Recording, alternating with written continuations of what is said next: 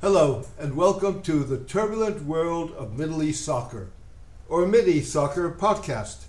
I'm your host, James Dorsey.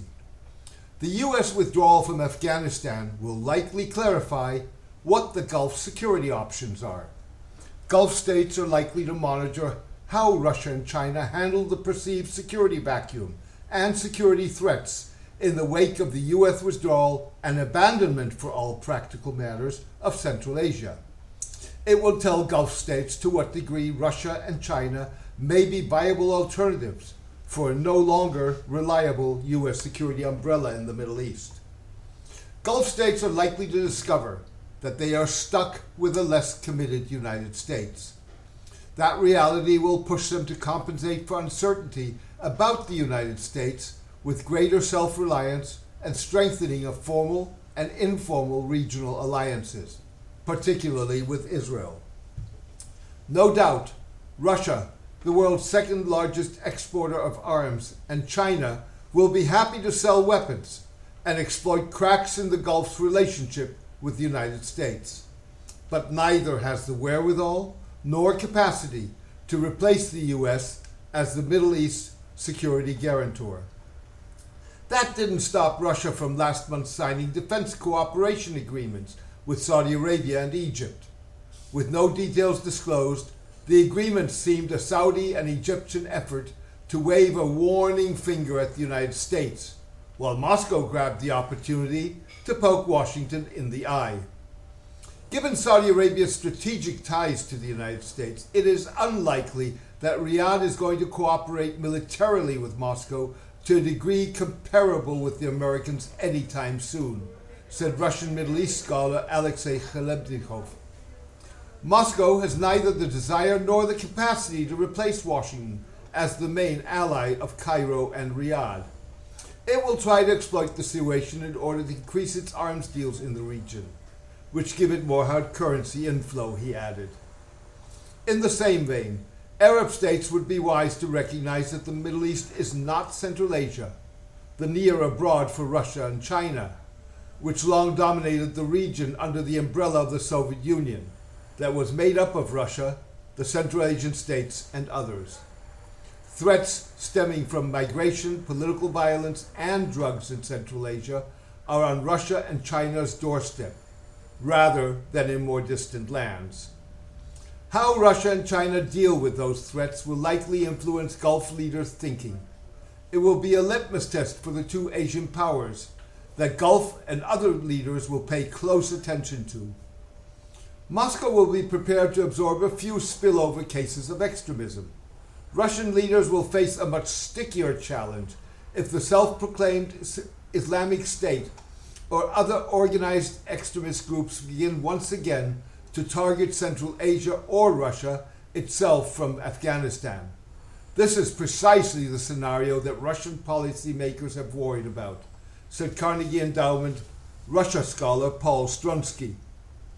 Russia has sought in recent weeks to highlight its capabilities and commitment to Central Asian security in exercises with Tajikistan, Kyrgyzstan, and other members of the Collective Security Treaty Organization, or CSTO, a Russian-led military alliance of former Soviet states.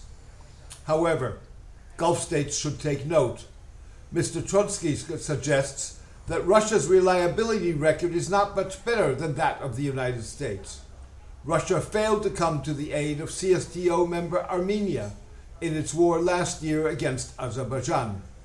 It also did not step into days of intercommunal violence in 2020 along the border between CSTO members Kyrgyzstan and Tajikistan, even though Sergei Shoigu, the Russian defense minister, was meeting his alliance counterparts in Dushanbe at that very moment.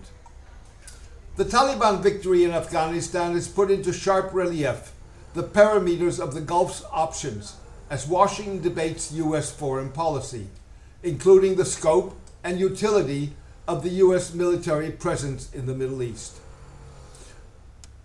On the one side of the debate, some are pushing for the continuation or expansion of the current posture. The other extreme demands the elimination of all or nearly all fixed U.S. military facilities in the region. Both constituencies are loud and passionate, but a strong new consensus falling between these two positions is nonetheless emerging, said analyst Hussein Ibish. The room for compromise is created by the fact that Mr. Biden and his predecessor, Donald Trump, adopted the same foreign policy driver, even if they label it differently. Mr. Trump employed the principle of America first, a phrase first employed as a World War II-era anti-Semitic rallying cry. Mr. Biden emphasizes a narrowly defined national interest. Both embrace some notion of isolationism, albeit framed differently in scope, as do right-wing nationalists, libertarians, and left-wing progressives engaged in the debate. Mr. Ibish suggested that the consensus involved that U.S. troops would remain in the Middle East for the long term, but that the deployment of men and military assets should be smaller, leaner, and more flexible. The U.S. role in the Middle East has evolved since the establishment of major bases, such as the U.S. Naval Forces Central Command in Bahrain and forward headquarters of U.S. Central Command at Al Udeid Air Base in Qatar. Given technological and strategic developments in recent years and lessons learned from the post-9/11 era, the United States should now certainly be able to do more, or at least enough, with less, Mr. Ibish said.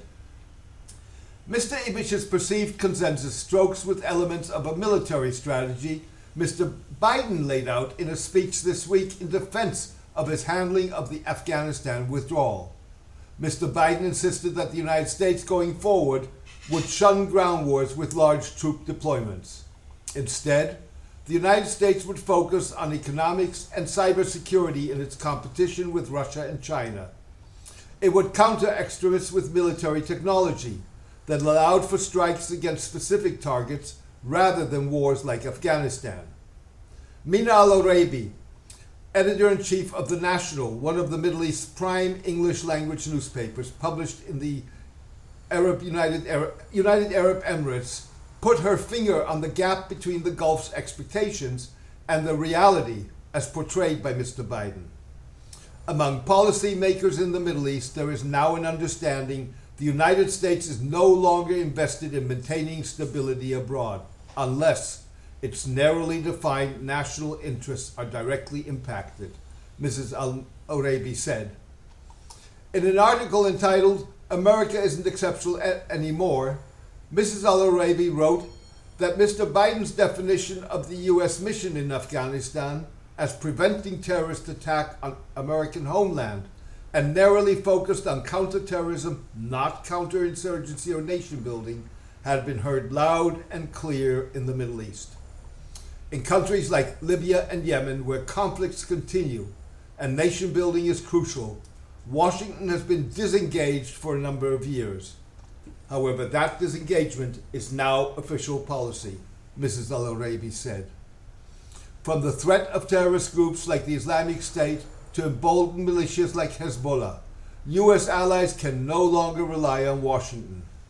As U.S. officials question some countries' choices, like Egypt, Iraq, and Saudi Arabia increasing ties with China, they must understand Beijing comes across as a more reliable partner in the same way Russia proved a more reliable partner to Syrian President Bashar al-Assad, ensuring his survival, she added. Survival being the key word, Mrs. Al-Oraibi clearly defined the perhaps most fundamental consequence of the U.S. withdrawal that played into the hands of autocrats, even if Russia and China were unlikely to support them in the ways the United States has done for decades. With a disengaged United States and a lack of European consensus on filling that void, the establishment of systems of government in the shape of Western liberal democracies no longer makes sense.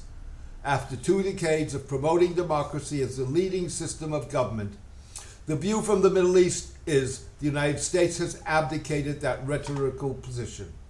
And that may not be a bad thing. Effective government should be the goal, rather than governments formed simply through the ballot box that don't deliver for their people, Mrs. Al-Oraibi wrote.